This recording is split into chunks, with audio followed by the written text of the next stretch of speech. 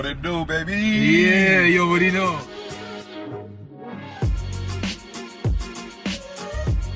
What it do, baby?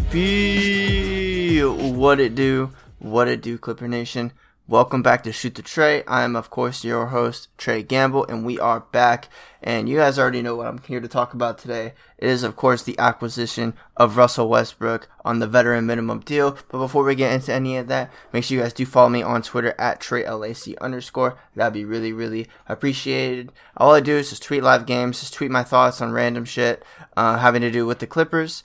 And, man, we got a lot to get into today. There's going to definitely be some rants. I'm not quite sure how this podcast is going to go. I'm not sure how long it's going to be, but hopefully it's enjoyable. It has a good balance of ranting and analysis. I do want to try to view both ends of the spectrum here, the positives and the negatives.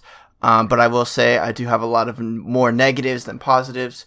But I don't really have much of a script in this for this podcast, but I do have some stats pulled up on Russell Westbrook that we are going to get into in a second here. But before we get into anything, man, I just want to say I would consider myself a Russell Westbrook fan. I really, really do. Like, I love the guy. He's such a great guy. But in 2023, man, he's just not a very good basketball player, and that's okay to say. That's okay to say. I mean, I just don't get what the fit.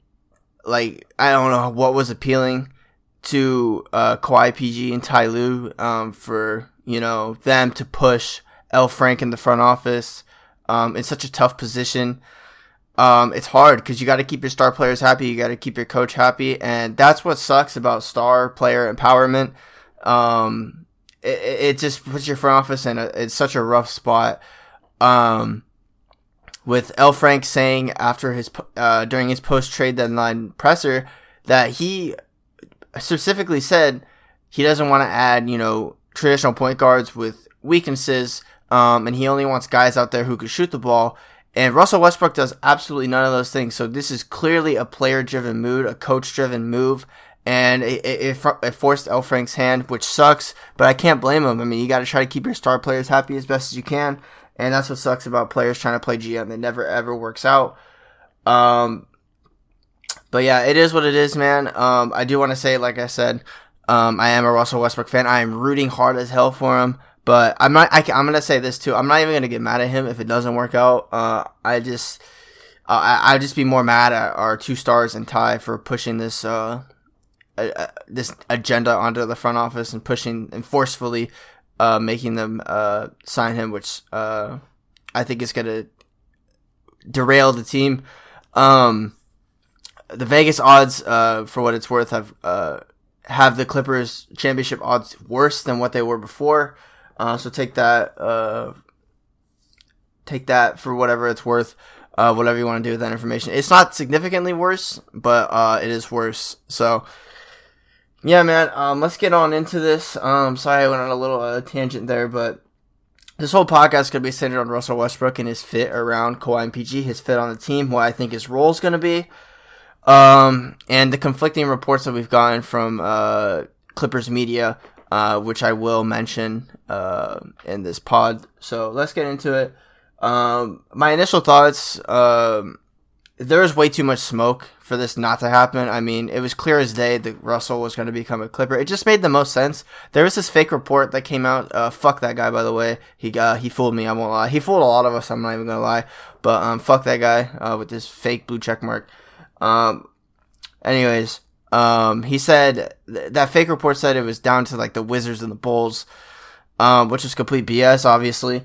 But there was way too much smoke. I mean, the players, Paul George and Marcus Morris, publicly campaigning for Russ on the team, and it forced the front office's hand to sign him. And now he's a Clipper, and he's probably going to play meaningful minutes. I don't really buy into all that he's going to start right away thing. I think it's going to take some time for him to get integrated, but that's a big risk, integrating someone of his stature into a team that has 20 games left that is trying to win a championship. Like, this guy's going to play real minutes. It's just a matter of time before he starts, or if he starts, if he's that 6th man like how he was on the Lakers this past for this year so far. It's just a matter of time. He's been promised, according to an article. I can't remember which article it was, so I apologize for that. That he's going to be promised he was promised that he's going to get a shot to contribute, whether it be a starting spot or off the bench. He's going to play a role. In my opinion, he's going to be taking some Terrence Mann minutes, which is no bueno. He's going to take those Bones Hyland minutes as well. Bones played 16 minutes in each of those first 2 games, so those are pretty much all going to go to Russ at this point. I'd imagine he would take some of Eric Gordon's minutes as well. But, yeah, I mean, initial thoughts, man, it's just, everyone and their mother kind of knew this was going to happen.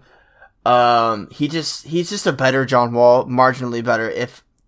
Russell Westbrook's always been better than John Wall.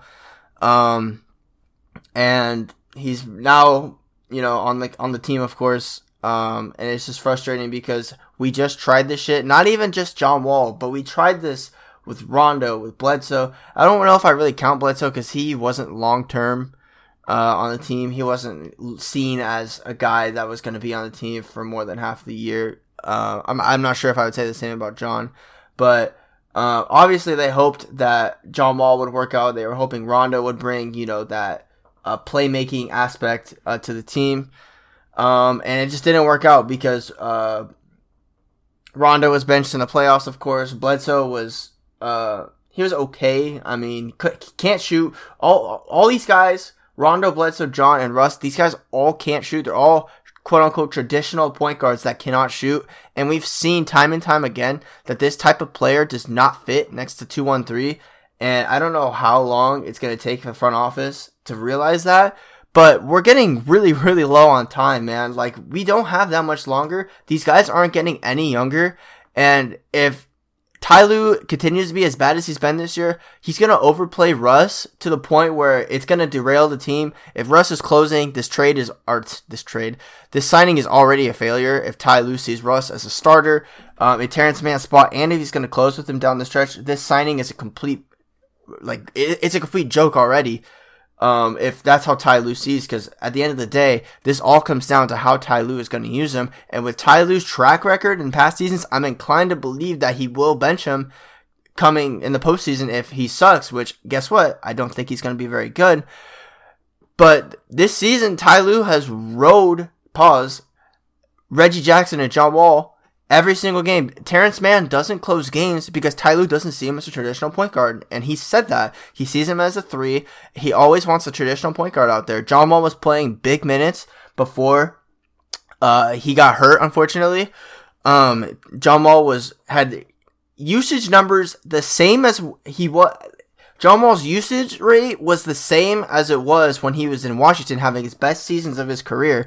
And his best season of his career, which was 16-17, I believe, his usage rate was barely any higher than what it was this season. And Ty Lue continued to trot him out there, and John Wall turned the ball over a ton. And guess who's leading the league in turnovers per 36 this year? Russell Westbrook. And I just don't understand what the thought process was behind the players, because Kawhi has openly said that he doesn't watch basketball, and it shows, because I don't want anyone giving Kawhi a pass, because if Kawhi said, no, fuck that, I don't want this guy, we would not be having this conversation. Russell Westbrook would not be on the team, and I wouldn't be recording this podcast right now. I wouldn't be this upset. And I love Russ, man. I love him. I love him to death, man.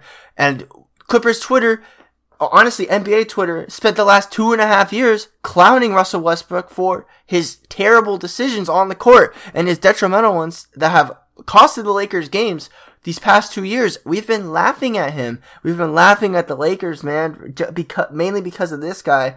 And now this team, the Clippers, cannot stay out of their own way with these dumb signings because they take player input and they take it seriously. Like, they take star players' empowerment to a different level, man, and it's just so infuriating. And these 2 games after the deadline against it was the Suns, and then I want to say the Bucks, I can't remember. No, the Mavs and the no, we lost that Mavs game. We went 2-0 after the deadline.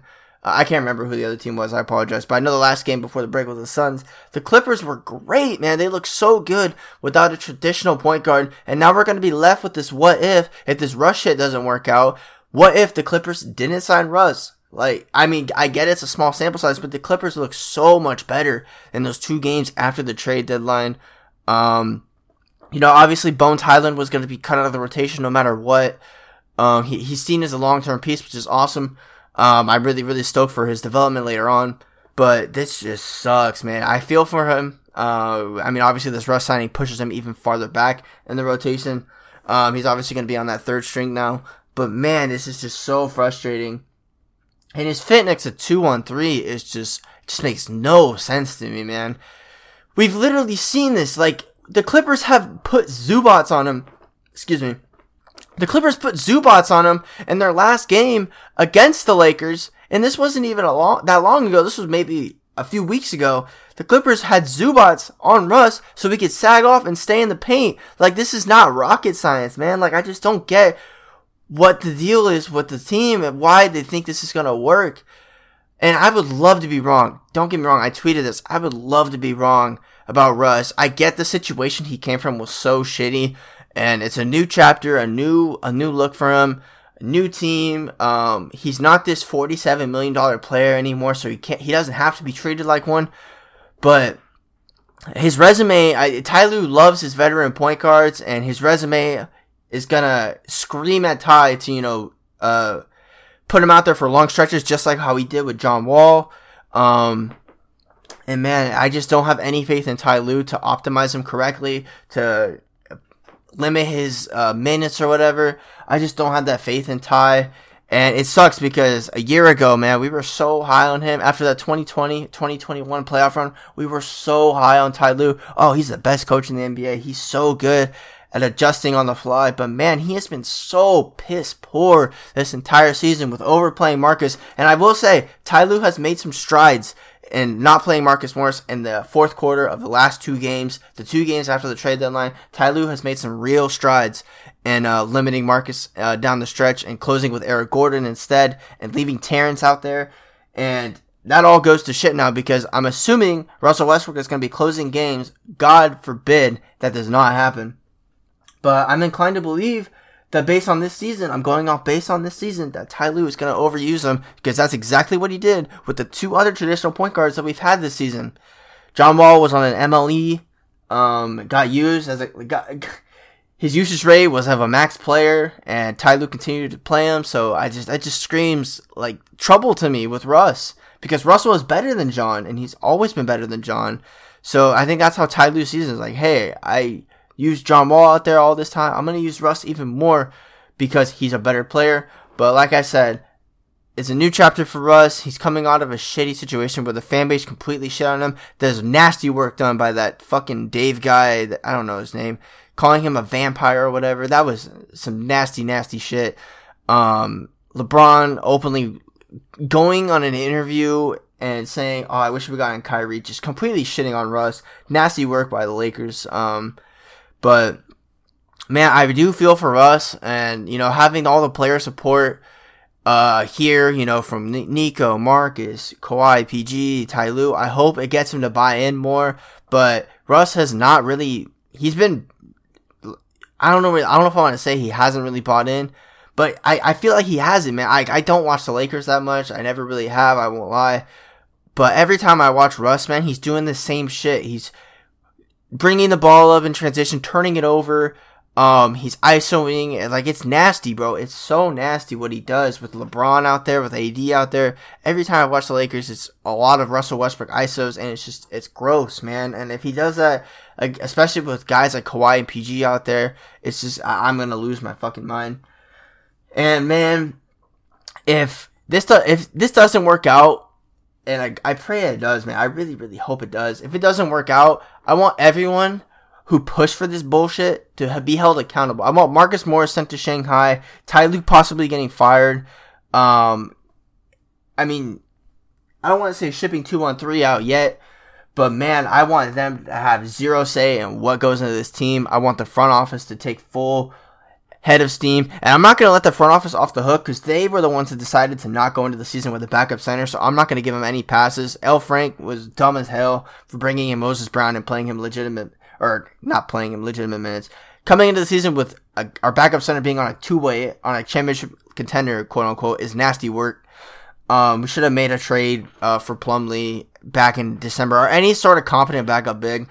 But should have made that trade a while ago, and we'd be having a different conversation about the Clippers' record and their team as a whole, because Plumlee's been so good for the team in his first few games.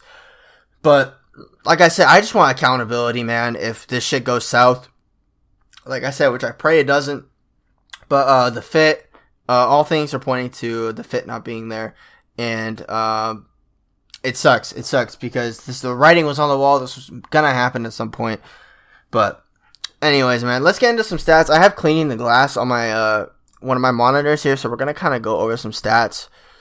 Let's see what we got. Let's go for his shooting. Russ this season has a 42% effective field goal percentage. That is 16th percentile. He's shooting 41.8% on 2-point attempts. 28th percentile. He's shooting 28.8% from 3. He's still a pretty good free throw shooter. He's at 82%. That's only 45th percentile, but 82% is pretty good. But yeah, any of his shooting is, oh shit, I'm looking at the wrong year. Scrap all of that. I was looking at the wrong year. This is his rookie year. That's fucking funny. Okay. Scrap that. I was looking at, I thought, cause usually the way it's lined up, on cleaning the glass or any other website with stats, it goes from latest to new, but the way I see it. But I was looking at his rookie year. Okay, these are his actual stats, and it actually gets worse now that I look at it. So I apologize to Russ for making him look like even more shit. His 2-point percentage this season is 47%, which is the 21st percentile. His 3-point percentage this year is 29, so it's the same as his rookie year. He's never ever been a shooter, and that's been noted, which is crazy to think that he was dominating the league by being such a bad shooter. He had a great mid-range back in the day, in his OKC days, but that has completely disappeared these past few years. His 3-point percentage, like I said, 10th percentile at 29%. He's shooting god-awful from the line. He's at 65%. That is the 2nd percentile in all qualified players. Let's go to his frequency. His shooting frequency. He's getting to the rim 44% of the time. That is the 93rd percentile. And that's one thing I do want to say is a positive about Russ. He gets to the rim, but hey, guess who else got to the rim? John Wall. And that did not work out because he would end up turning the ball over a lot of the time. And Russ is worse at turning the ball over than John Wall. He's shooting, he's getting to his mid-range. He's shooting the mid-range 18% of the time, from the short mid-range, in between 4 and 14 feet. The long mid-range, let's go to his entire mid-range. He's shooting the mid-range, 29% of the time. And that's 39 percentile. So he's not really shooting the mid-range all that much. And he's shooting 26% of his shots from 3, but he mostly is getting to the rim. He has great rim pressure. He's always been so good at that throughout his career. He's one of the quickest players in the league. And now let's get to the nasty side. Let's get to his shooting accuracy. He's shooting 58% at the rim, which is 27th percentile in the league. He is 172 for 299 at the rim this season, which is disgusting. He's shooting 32% from the mid-range. That is 11th percentile. He shot 217 times from the mid-range this season, made 69 of them. And he's shooting 29% from 3. He has made 62 out of 211 shots. That is 8th percentile. So he is not great. He is not great at shooting the ball. Never has been outside of the mid-range in his early career. He was a great finisher as well back in the day. He's a great rebounder, though. I will say that he is a great rebounder. His block percentage is 76th percentile at 0.7%. His incredible leaping ability. he has he's a great defensive rebounder off free throws. That's not really important. Anyways, he has a 15.7% defensive rebounding off of the opponent's field goals, which is 100th percentile, is best in the league at that. He's also pretty good offensive rebounding off of field goals. He's in the 91st percentile in that as well. But yeah, great rebounder. He's one of the best rebounding guards of all time, if not the best rebounding guard of all time. But yeah, man, I mean, I don't really have much to say other than that. There is a world that this works. I'm not entirely sure about it, obviously, because of past players of his archetype in the 2-1-3 era have not worked out. So the Clippers are literally trying the definition of insanity, bro. Doing the same thing and expecting a different result. We've seen it with Bled, we've seen it with Rondo, we've seen it with John Wall this season, and now we're doing the same thing with Westbrook. But I'm rooting for him. Like I said, man, I really, really am rooting for him. I hope he succeeds on the team. I hope he can buy in, and I hope Ty Lue isn't an idiot and uses him correctly. But yeah. And his usage rate this season is 100 percentile, so he is not really taken much of a back seat. He's still very, very ball dominant. He's just getting less minutes, but he's doing the same shit when he's out there. His 100 percentile in usage rate, so he has a very high usage rate. Just like how John Wall did in his time with the Clippers. Anyways, man, I'm gonna head on out of here. 22-minute podcast. That is pretty long-winded, but I really wanted to get this out. And like I said earlier, I want anyone who pushed for this to be held accountable. If this doesn't work, when this doesn't work, I should say. And yeah, man, thank you guys for listening. I really do appreciate it. Hopefully this wasn't too boring or long-winded for you guys. I hope you guys, if you guys do have a different opinion, let me know, man. Add me on Twitter, reply to one of my tweets. There's absolutely nothing wrong with being wrong, which I do want to say, man. I hate people that just, like, shit on other people for being wrong. Like, that's what I don't get that, man. Like, it's okay to be wrong. Like, we're all here, we're all Clipper fans. We're all here and pushing for the same thing. We all want this team to succeed, and, ways there, we see the methods to doing that in a different way. And that's okay. Like, it's okay to be wrong. If I'm wrong about this, I literally tweeted, I will be the first to apologize to Russ. I will be the first to apologize. And I'm rooting for him, man. I really, really am. I hope that he finds a good role with the team. I hope Ty Lue uses him correctly. And I hope the Clippers win a chip at the end of the day. I don't have my money on it right now, but I do hope the team succeeds, and I hope Russ gets used in a way that isn't detrimental to the team. And yeah, I'm gonna head on out of here. Thank you guys for tuning in, and I will see you guys in the next one. Peace.